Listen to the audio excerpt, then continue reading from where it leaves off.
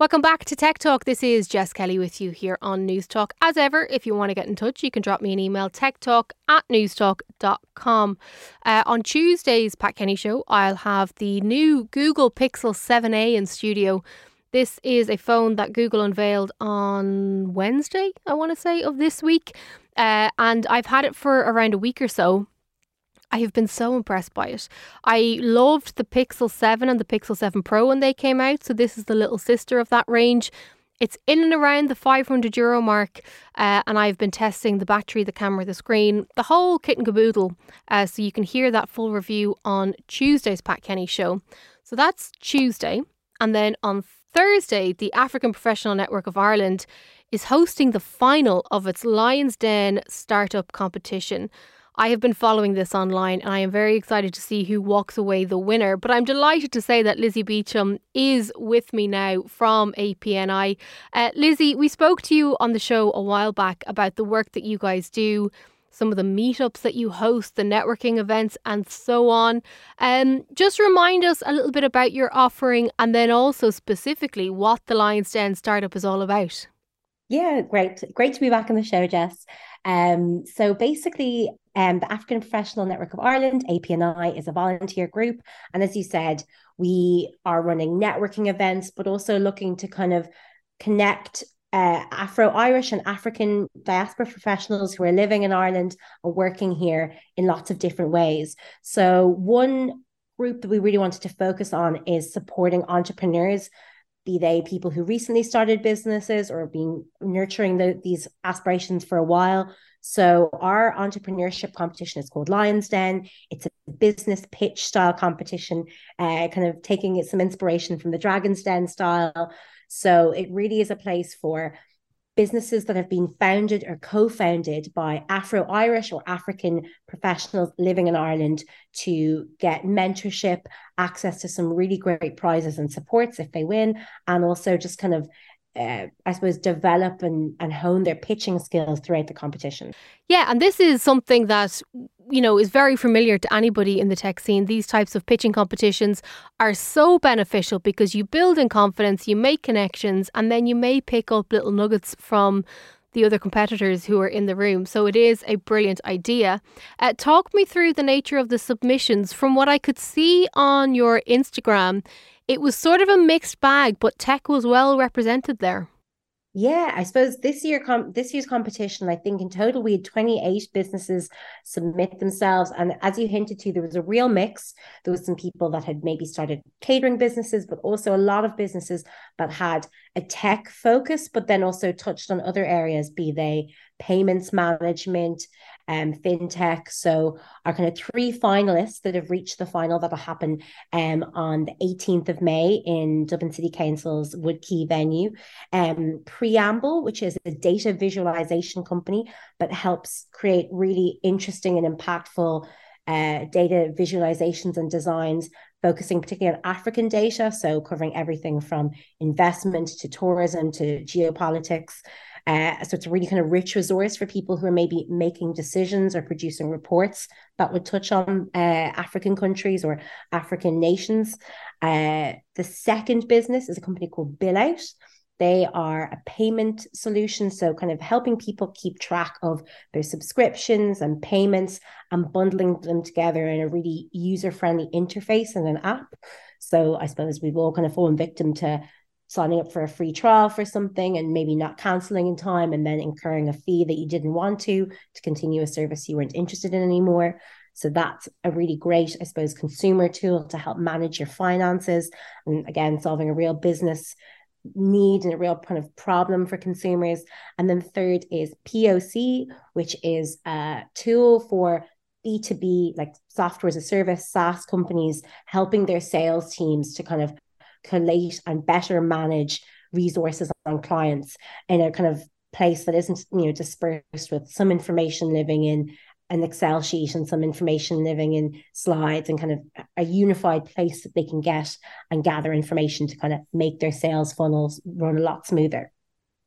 Yeah, they're all brilliant businesses and great ideas. I do wonder, If it weren't for something like Lions Den, would these companies get the acknowledgement and the support and the celebration that seems to be happening from yourselves? Is that still a problem, that we don't have more diversity in the, in air quotes, mainstream competitions? Yeah, completely. I think we're the only kind of group in the country that's doing something like this, that's trying to, I suppose, create an environment for startups, particularly focusing on the African community. As we know, in the past, I don't know, 30 years, we've really seen a huge and fantastic diversity coming into Irish society. So we want to really try and empower and nurture Afro-Irish people or African people who might happen to be living and working here or recently moved, to kind of have that leg up. Because I suppose, like everyone, as we know, so many Irish people living abroad, the minute you move from your home country, your network completely changes and it shrinks. So you need, I suppose, groups like this where you can find maybe common people that maybe share some of your cultural experiences, to help you kind of reestablish and build a bigger network outside of, your job, or outside of the community that you're living in, to kind of help you, as you said, bring your business a bit forward, elevate it, publicize it. Sometimes the hardest work can be letting people know the interesting idea that you have, or the interesting business plan that you've worked on, and you want to elevate it to the next stage. And you mentioned that you've got your 3 finalists now. So what's next? So I suppose it's been a good journey so far, in the sense that they've had to submit a pitch deck. It's been reviewed by our judges, and this will all culminate next Thursday in our event, which is on 18th. And that will be held in partnership with Dublin City Council, as I said. And basically, they'll do an in-person pitch. I think the tickets are actually all sold out, but we'll be sharing so much on our social for people to follow. But they'll just be presenting again, Q&A from the judges, and then there'll be an overall winner announced.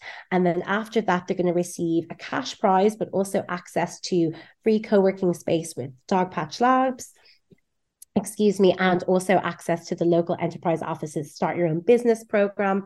So these are really tangible supports, in addition to the workshops that we ran with them previously. And I suppose, as you kind of alluded to in one of your earlier questions, just the networking at the event itself. So after all the kind of announcement of the final winner, we're going to have a really lovely evening. We've got catering from a West African style business, Lami's Kitchen, that do great jollof. And I suppose it's really kind of creating the environment that's fun and allows people to network, because I suppose during the pandemic, so much of that stuff was like stunted and limited by what we could do. But now we're really in a place where, like, people love to get together and talk and meet other people, and just kind of have that in-person moment to kind of, celebrate your business and celebrate how great these businesses are. You mentioned the final is taking place on Thursday, and you're working with Dublin City Council. How important are those different partnerships when it comes to hosting these events, to ensure that they're not credible, but that you have that sort of backing and that you can take things on to the next level? Totally. So yeah, we're a really lean volunteer organisation. So for example, with Dublin City Council, we don't have access to a space ourselves, or, in terms of renting it, we would rather, partner with the likes of Dublin City Council and see if they can help us by providing a venue. And that gives us the space, excuse me, to get together as a group and have this really great in-person event in a beautiful location in the city centre. So it is, again, I suppose, kind of taking a kind of a different perspective on it. As a community group, you have to be really smart and think about, well, we have the time, we have the interest, we have the passion. Can we reach out to different civic partners like Dublin City Council, or corporate partners? You'll see on our socials, we've been really excited this year to kind of onboard some different corporate partners. So, for example, one of them is Grant Thornton, and a few weeks ago we did a workshop with the Lions Den. All the businesses that had submitted pitches and interest in the competition were invited to their offices, and they had a really fantastic workshop with a number of the Grant Thornton staff that just looked at different aspects of their business, from ESG to kind of tax, and how to, I suppose, begin to structure those as a small startup, or, scaling up. And I think it's when you're a community organization, you know the need that's out there, the people you want to empower or support. So you just have to, I suppose, try and identify the pathways to access help and engagement from, because there's so many businesses and civic organizations that want to help. So whatever your particular passion is, maybe it's empowering people with neurodiversity or different backgrounds to kind of meet and be a collective. We want to be able to be that bridge to kind of help kind of create events and also meaningful programs like this that really empower and uplift entrepreneurs. Well, it is a brilliant event. And as Lizzy said, the final is taking place on Thursday. Hopefully we will have the winner on the show next week or the week after. We will definitely keep in touch. But for now, Lizzy Beecham, thank you so much for joining us here on News Talk. That's brilliant. Thanks so much, Jess. Yeah, that was Lizzy Beecham of APNI. They do fantastic work. If you've got an Instagram account, give them a follow and you'll see the progress of the different finalists and indeed the winner, as hopefully they go from strength to strength. Now, before we go, I want to bring you another interview from the MasterCard Showcase. I was there last week at their Leopardstown headquarters and I got to meet a number of the executives who talked me through the vision, I suppose, for the future of payments, but also bringing consumers along, because there's no point in having these fantastic payment solutions and then not having every part of society being able to engage. And this was the nature of my discussion with Kelly Devine, who's the division president of UK and Ireland. So if you think about it, we are the technology that sits between the bank of a consumer who gives you a card or a bit of plastic to make your payment with, and the bank of the retailer where you want to spend your money. We help join those two banks together and basically help to check that you are who you say you are, pass the messages that enables your bank to say whether you've got enough funds or not. We can run fraud checks. We guarantee everyone gets their money at the end of the day, but with a sort of bit in the middle, if you like, that helps to make a payment possible. Mm-hmm. And we know that there's been a huge amount of innovation in this space over the last, I've been a tech journalist for 14 years now. So over the 14 years alone, there's been a huge amount of change. And I think the pandemic, shifted things up a gear as well, with more and more outlets now. There are signs in coffee shops right around Dublin saying, please pay by card rather than cash. Has that shift offered opportunities, or has it presented as pressure to MasterCard to deliver and facilitate the needs and wants of different types of customer? I think it's mostly it's opportunity, because I think it's a chance to serve people in a way that they want to be served, if you like. So I look after the UK and Ireland, and if I think about the UK, for example, where we also do cash at cash machines, so we're responsible for both sides, if you like. Mm-hmm. And people will always choose the way that they want to pay or the way that they want to get paid. And we don't get to decide that for them, they get to decide that. So our job is to make sure that whatever they choose to do, we're providing something that helps them do it in a way that is safe and secure, and it's that they understand the experience and the experience is consistent.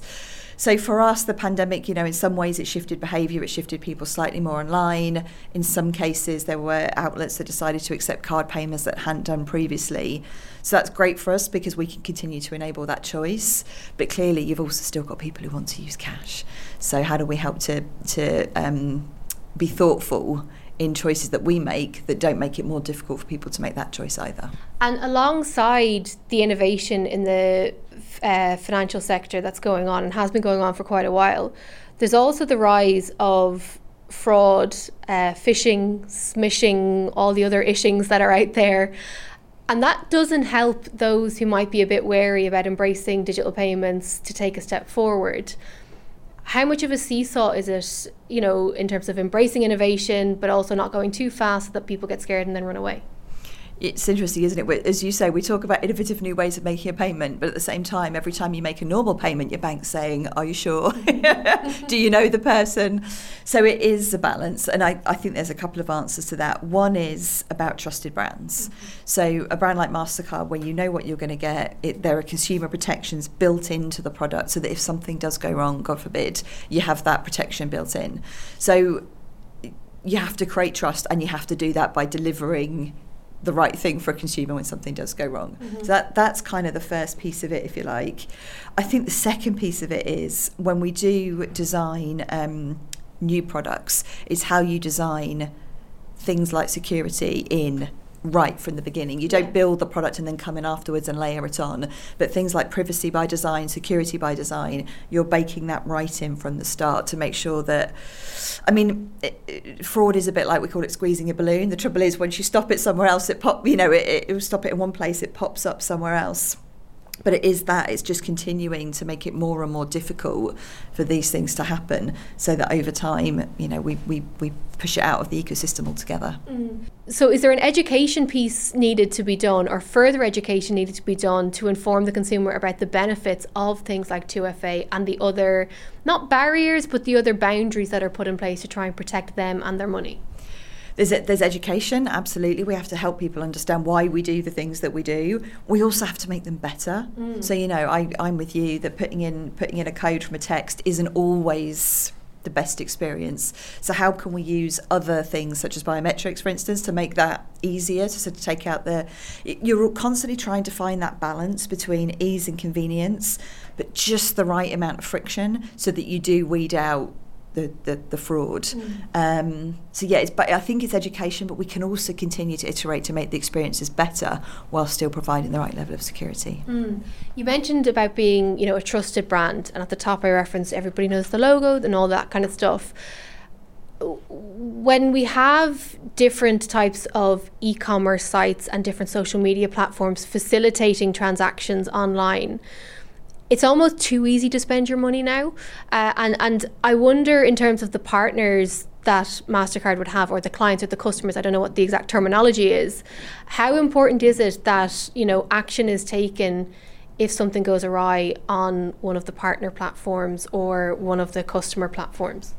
So we're so our business is exactly as you just described it. We are only the sum of all of the people that we work with. If you're moving transactions between places, unless people work with you, you're nothing. So the trust in our franchise isn't just in our bit of the puzzle, it has to be in all of the people that we connect with as well. So you're exactly right, that trust piece isn't just us, it's all the people that we work with. And we have a whole ton of rules, we have a very thick rule book. But why do we have that? Because we have sort of standards, if you like, that we expect our partners to meet. And that's important to maintain that trust and integrity of the franchise. So we have the rules, we work with our partners to make sure that they're being followed, we do audits to kind of check all of that stuff. And it's, it's like the two-factor authentication bit. It's not necessarily the most exciting, but it's what you need to be able to create the trust. That was Kelly Devine, Division President of UK and Ireland at MasterCard. And that's it from me this week. If you missed any of the show, you can listen back in full on the News Talk app, powered by Go Loud. I'll be back with Shane and Ciara on Monday's News Talk Breakfast. But in the meantime, have a great weekend.